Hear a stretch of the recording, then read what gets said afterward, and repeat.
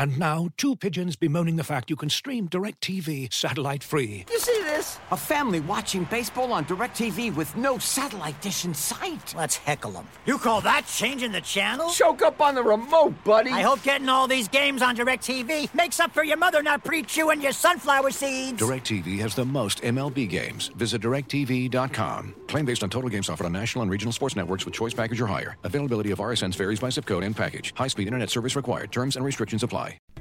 As you've probably heard by now, we've teamed up with BetMGM this season. We'll be using BetMGM lines to make all of our picks, and we'll have special offers for our listeners each week. If you haven't signed up for BetMGM yet, use bonus code THEATHLETIC, and you'll get a 1-year subscription to The Athletic, plus up to a $1,500 first bet offer on your first wager with BetMGM. Here's how it works.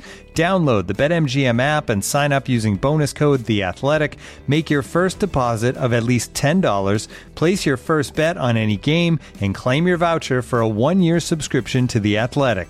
See BetMGM.com for terms. U.S. promotional offers not available in D.C., Mississippi, New York, Nevada, Ontario, or Puerto Rico. Gambling problem? Call 1-800-GAMBLER. Available in the U.S. Call 877-8-HOPE-NY or text HOPE-NY 467-369 in New York. Call 1-800-NEXT-STEP in Arizona. 1-800-327-5050 in Massachusetts. 1-800-BETS-OFF in Iowa. 1-800-270-7117 for confidential help in Michigan. 1-800-981-0023 in Puerto Rico. First bet offer for new customers only in partnership with Kansas Crossing Casino and Hotel. Don't forget, if you haven't signed up for BetMGM yet, use bonus code THEATHLETIC, and you'll get a 1-year subscription to The Athletic, plus up to a $1,500 first bet offer on your first wager.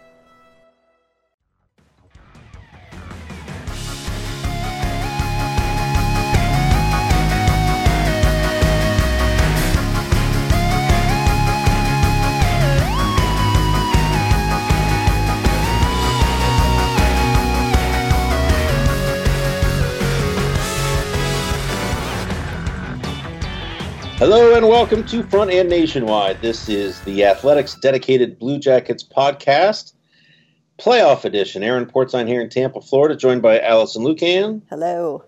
And Thomas Reed. Hello. Blue Jackets with that unbelievable 4-3 come from behind win on Wednesday. They're up 1-0 in the series. Game 2 is tonight from Tampa. Wow, what a game Game 1 was. I mean, we've seen it before in the playoffs, that game against Pittsburgh back in the 2017 playoffs. But this one, boy, this just came out of nowhere after that first period. I want to go around the horn here. I know what my answer is. I'm hoping neither one of you take it, but I fear you will. What surprised you most about the way the Blue Jackets could gather themselves after that first period? They're down 3-0. They had a shaky early turnover by Seth Jones. Bob wasn't great. They gave up a deflected 3-0 goal, and it looked like the series that everybody kind of expected it to look. And then the Blue Jackets come off the mat big time after the first period, and really, I thought they flipped the tables by the end of that game. Tampa looked almost as shaky and overwhelmed as Columbus did at the start of that game.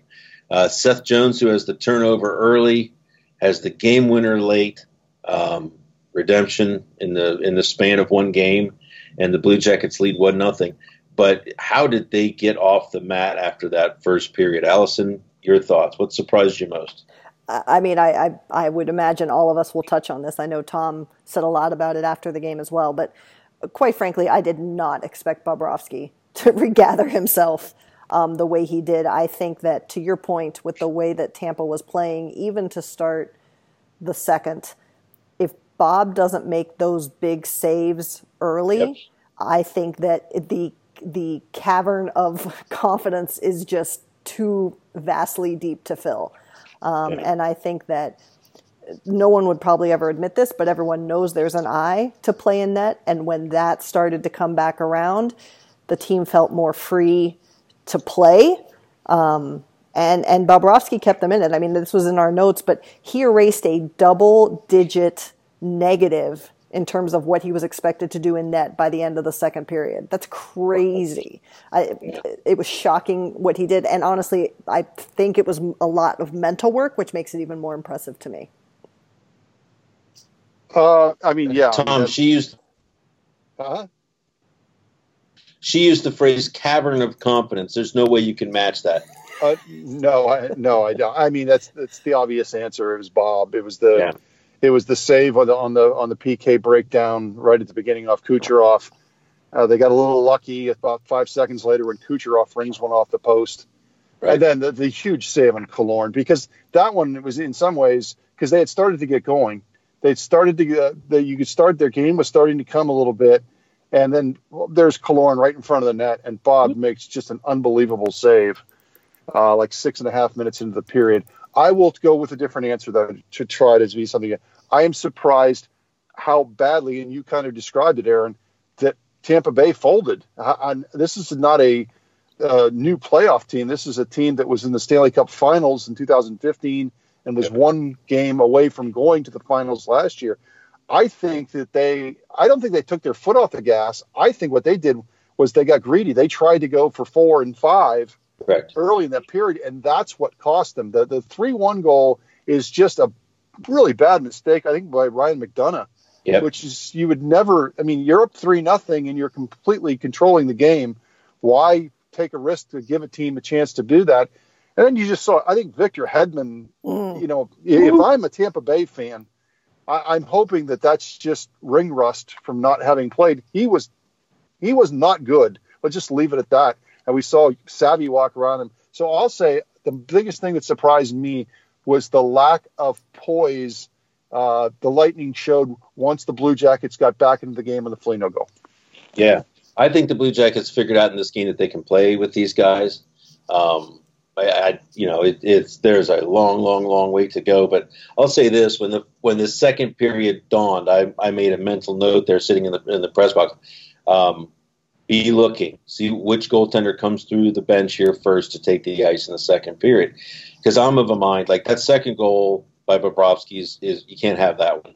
That's a bad I'm there were like 3 other instances in that first period where it looked shaky, where I'm sitting up there thinking, I wonder, because Tortorella's talked about this before, going to Korpisalo, how he considered it in playoffs past. You just wonder, like, the leash, where is it? How long is it? How long can it be? And I'm thinking, man, they might just say, enough. We're not going down this road anymore. And Bobrovsky comes out. I'm like, oh, boy. And like Allison said, at that point, to salvage that game into a good game by the goaltender, he needed to be incredible the rest of the way, and he was right from the start of the second period. So see where it goes tonight. Tom, you touched on this a little bit, how he walked around Norris Trophy winner Victor Hedman. David Savard has been – we all thought we knew this guy. He has been a revelation for this team.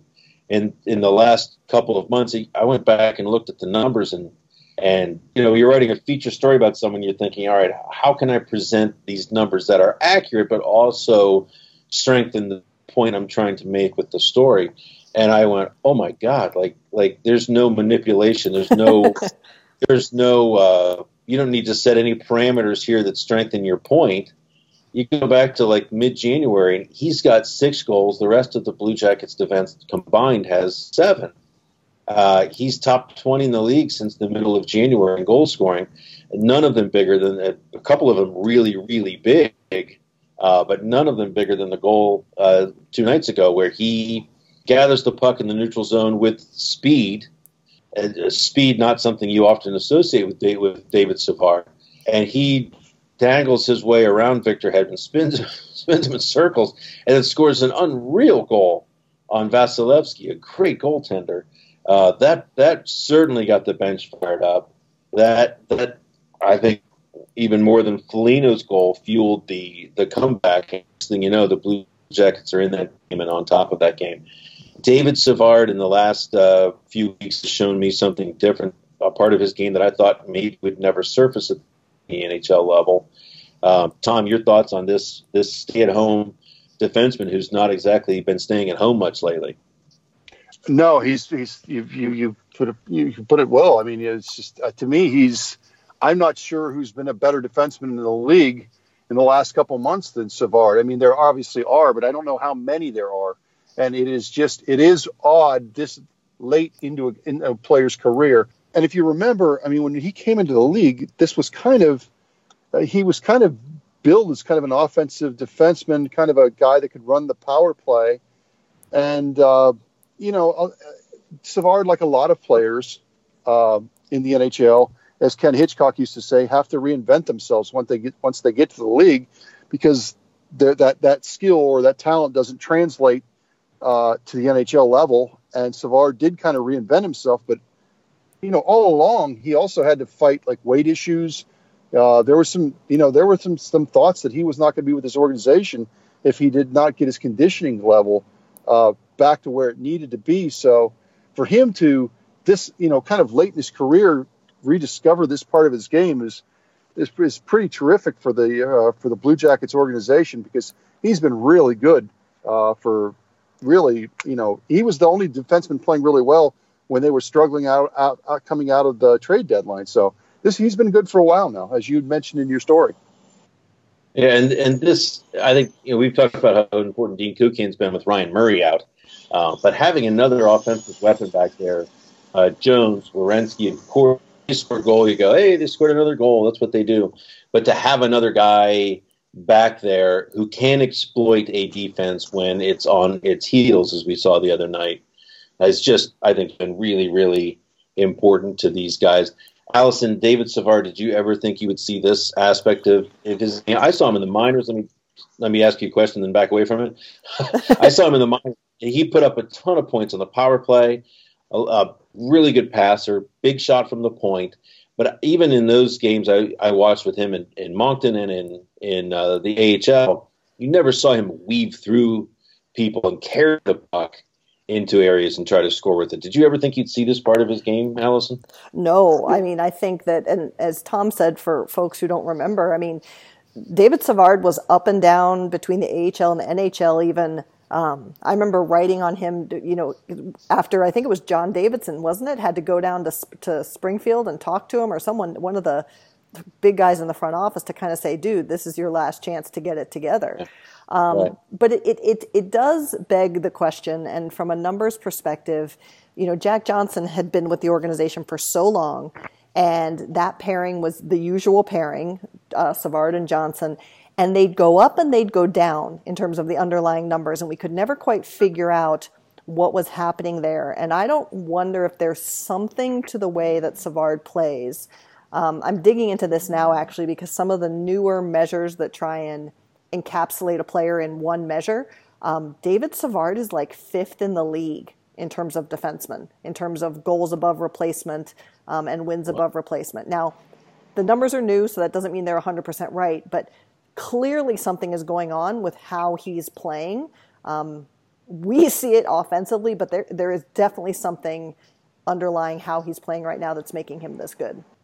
Yeah, and Brad Shaw was saying yesterday that he moves better than he looks like he moves, if that makes sense.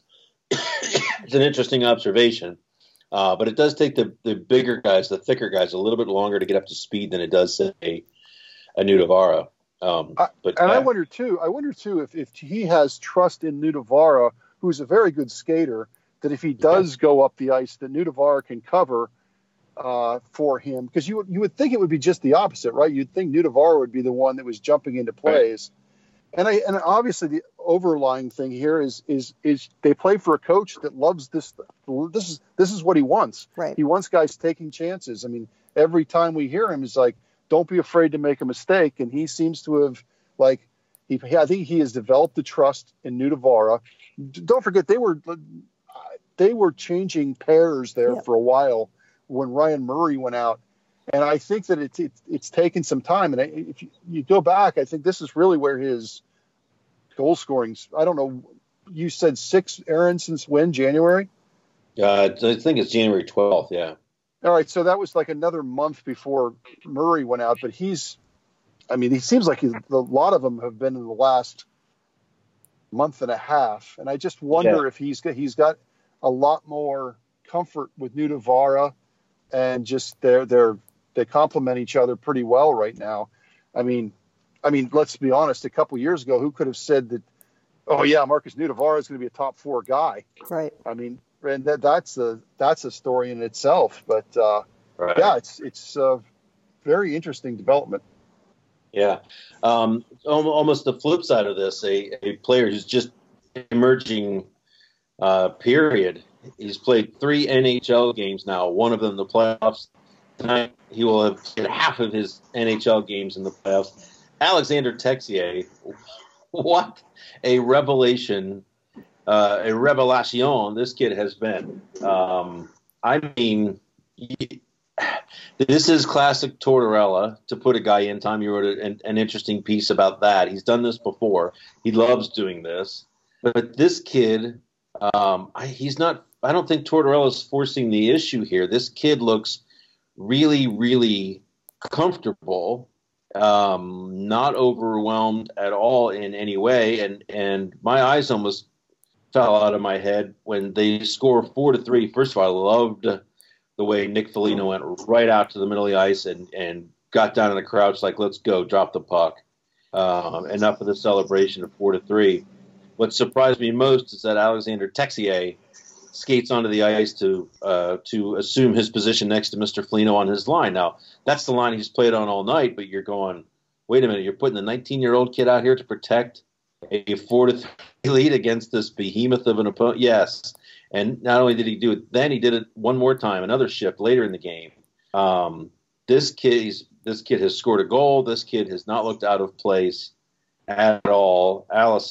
Alexander Texier, are you as surprised as I am that this kid is not just found a spot in the lineup, but doesn't seem to be in awe of it at all? Yeah, I mean, I am, to answer the question. I think it helps that we've found out that he's rooming with Pierre-Luc Dubois, not a fellow countryman, but, you know, they have a little bit of French connection there that probably helps making him feel a little more comfortable. We talked before about how it's maybe just the blind naivete, but I think now what we're seeing is his ability to play the way that Torts wants him to play. I mean, I forget which day it was, Porty, down there, but when the audio came out from Tortorella, he was talking about how Tessier was the player who was playing as the best against the boards. And how many of those Tampa Bay goals, I mean, the one where Panarin loses a board battle turns into a goal. I mean, 2 of those first 3 goals come off poor board battles by the Jackets. And here's this kid coming in and saying, I'm going to grind, and I'm going to put that grind under my skill. And that, I think, even more so than the confidence offensively, that's what's really driving his position in the lineup from what Torts is saying and from what we see. It's incredible. Tom, I don't think you can watch this Blue Jackets team the last 3 games and say, boy, they miss Alexander Wennberg, can you? This kid has really made his presence felt. Yeah, and I think you know what I'd love for you to do, Porty. We'll put you on a little mission here. I want you to get his height and weight, because there's no way what he's listed he has got to be. They list him like it's 6 foot, 180 pounds. I don't know what he is bigger.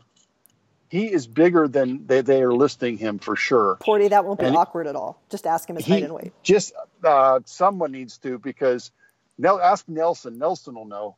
Now, because this kid, he looks.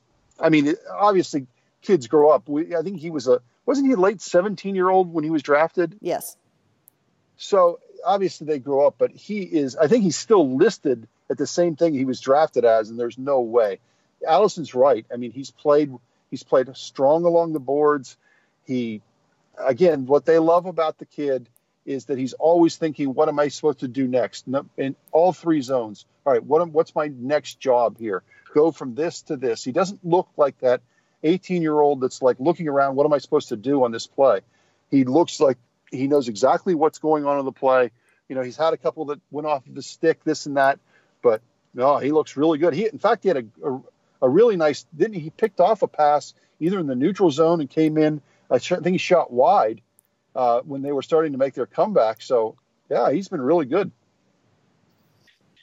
Yeah, and I think the thing that surprised me most about the game on Wednesday, and he cleaned this up a little bit from the last 2 games of the season, because there were moments where you'd see him skate into 3 guys and try to make moves that probably worked in Finland. And there's no way he can do any of that stuff in the Stanley Cup playoffs, especially against the Lightning. So I didn't see as much I didn't see as much risk taking with the puck by him, which I think was a really good thing. But boy, he just seems like he is right into the flow of things, and it looks like he can be a difference maker as he continues to adjust. So something to watch there. Wow. I think one thing we know for sure, if you follow this game long enough, and the playoffs especially, I think the Blue Jackets can expect a holy rain of hell tonight from Tampa Bay. Yes. Because they do not want to leave the Gulf side of Florida down 2-0. What are your expectations for this evening, and is this already a good start to the playoffs for the Blue Jackets no matter what happens tonight? Who wants that one? Tom, go ahead. Well, to answer your last question, of course it's a good start. But, we probably said the same thing before Game 2 last year with Washington. Yeah. I mean, you would expect Tampa to be how could they start faster than they started the last game, right? So it's usually the guy going to survive that first 10 minutes. Well, they didn't do a very good job of that the other day. I just think that Tampa will be – I think they'll be more engaged for 60 minutes than they were. Maybe engaged isn't the right word. I just think that you think that they will steady themselves and just steel themselves and be ready. But again, I go back to Victor Hedman. He's got to be better than he was the other day. He is one of their 2 or 3 best players, obviously their best defenseman. And if there's something wrong with him, if he's not anywhere close to 100%, which he did not look the other night, obviously those injuries are always huge storylines in the playoffs. So right now, I'm sure the word you're going to hear from John Tortorella today is greedy. Let's get greedy. Let's try to get this game. We did it last year. It's if this team is if this opponent's a little bit on edge. And boy, that building did not, Torty, you were there, so it's really hard on television. They did not seem to, the fans seem to be as much stunned and not really getting behind the team when as the Blue Jackets kept coming back, that building got really quiet. Did it not? Yeah. Well, I think they're I don't think it's as extreme, certainly, as the feeling was with Washington, but they're starting to sort of mold themselves or cast themselves in that light, if you will, of the team that's been a postseason disappointment. I don't see that. I don't know about that. Well, this group's been together a bit now. Yeah, I just think that they've been to the finals. Last year they got beat by Washington in Game 7 that would have sent them back to the finals. I don't think that's an issue. I really don't. I think that's their problems has been more been injuries than this. But to your point, if they lose this series, then that's very fair. But I don't think people think of them as chokers. No, but I think I can tell you from the talking to the people down here, Lightning fan, people clad in the Bolts gear from it, they are very much of a mind that, oh God, every year in the playoffs they do this, and it's almost like I don't want to say here we go again, but there is their frustration. I think they were quiet because they were shocked, much like the players appeared to be. Place was rocking early on, and they wanted blood at 3-0, and then it just there was a stunned silence and even boos, which may lend to my point. There were boos as they went off the ice at the end of the game, first game of the Stanley Cup playoffs. That was surprising to me, but I do think they are a little bit on edge here. I think what's interesting to me here, and we'll see as the series plays out, but I think there is for one team, the Lightning, there is an obligation to live up to their record. And for I think there is an obligation, or at least a strong desire, to prove that their record was not representative of who they are. Because I think everyone believes that this Blue Jackets team is certainly better than an 8th seed, that this should not be their placement. But this is what they've earned by their play results this year. But they certainly didn't look like a team that was overmatched by Tampa in the final 2 periods, but we'll get a better read on that tonight. Allison, no matter what happens tonight, the Blue Jackets are off to a fine start in this playoffs. Right? To come home 1-1 against this group should be seen as a success. Oh, absolutely. I was laughing with some folks about this who were, talking about what might happen tonight. And I said, listen, if Wednesday morning I said the Jackets are going to come home from Tampa 1-1, you would have been thrilled. And I think you're spot on. I think that they're going to see a really fired up and engaged Tampa Bay team. But listen, of course the win matters. I'm not saying it doesn't. But what might matter almost as much, if not more, is how they won. To come back, if they had lost that game, the Jackets, that is, after going down 3-0 in the first period, if they had lost that game, I think this series would be what all the pundits have been saying it would be. But to fight and come back, honestly, if they lose this game again, not ideal, but I think you can weather that mentally just as much as anything else because of what you did in Game 1. And to me, that's a massive part of that Game 1 win. Yeah. And to a point we made earlier, the key to this series now of course, is going to be the Blue Jackets' ability to win at home. Absolutely. To give the locals something to smile about. They did not do that last year. And that's how you waste a 2-0 lead on the road. Tonight feel of a little maybe, but to point, the Blue Jackets, the challenge before them is to become greedy tonight and to go get it. Anything else you guys want to talk about? We've touched on a lot of things here. I'd just throw out, because I know we had a ton of content right before all the games on Wednesday, is that one little thing we thought that the Jackets might be able to exploit was their penalty kill, and by gosh, they did. So that shorty was something, that's one thing, that was one advantage that the Jackets had on this Tampa Bay team, is that they had a crazy amount of offense against this Tampa Bay power play relative to the rest of their season. And that was pretty cool. We have a little piece up on the site if you want to read more. Nice. Anything? Nope. Wow. All has been said. I'll add this. I think the 5 straight games, perhaps, yes, 5 straight games now. The Blue Jackets have trailed at least 3-0 against the Lightning. So if they want to change anything about the momentum of a game, that's where you start. They were able to dig out of that hole on Game 1. Previously, they had not been able to, but that is pretty incredible. 5 games in a row, they've been down at least 3-0 to this team. So you talk about rattling their confidence. Certainly scoring the first goal tonight could go a long way toward that as well. So Blue Jackets Lightning Game 2 tonight in Tampa Bay. Game 3 back home in Columbus on Sunday. We'll talk to you after those games, but also on a podcast next Tuesday. And so thanks for listening to us. Thanks for watching us. Thanks for reading us. And we will talk to you soon. Enjoy the games tonight.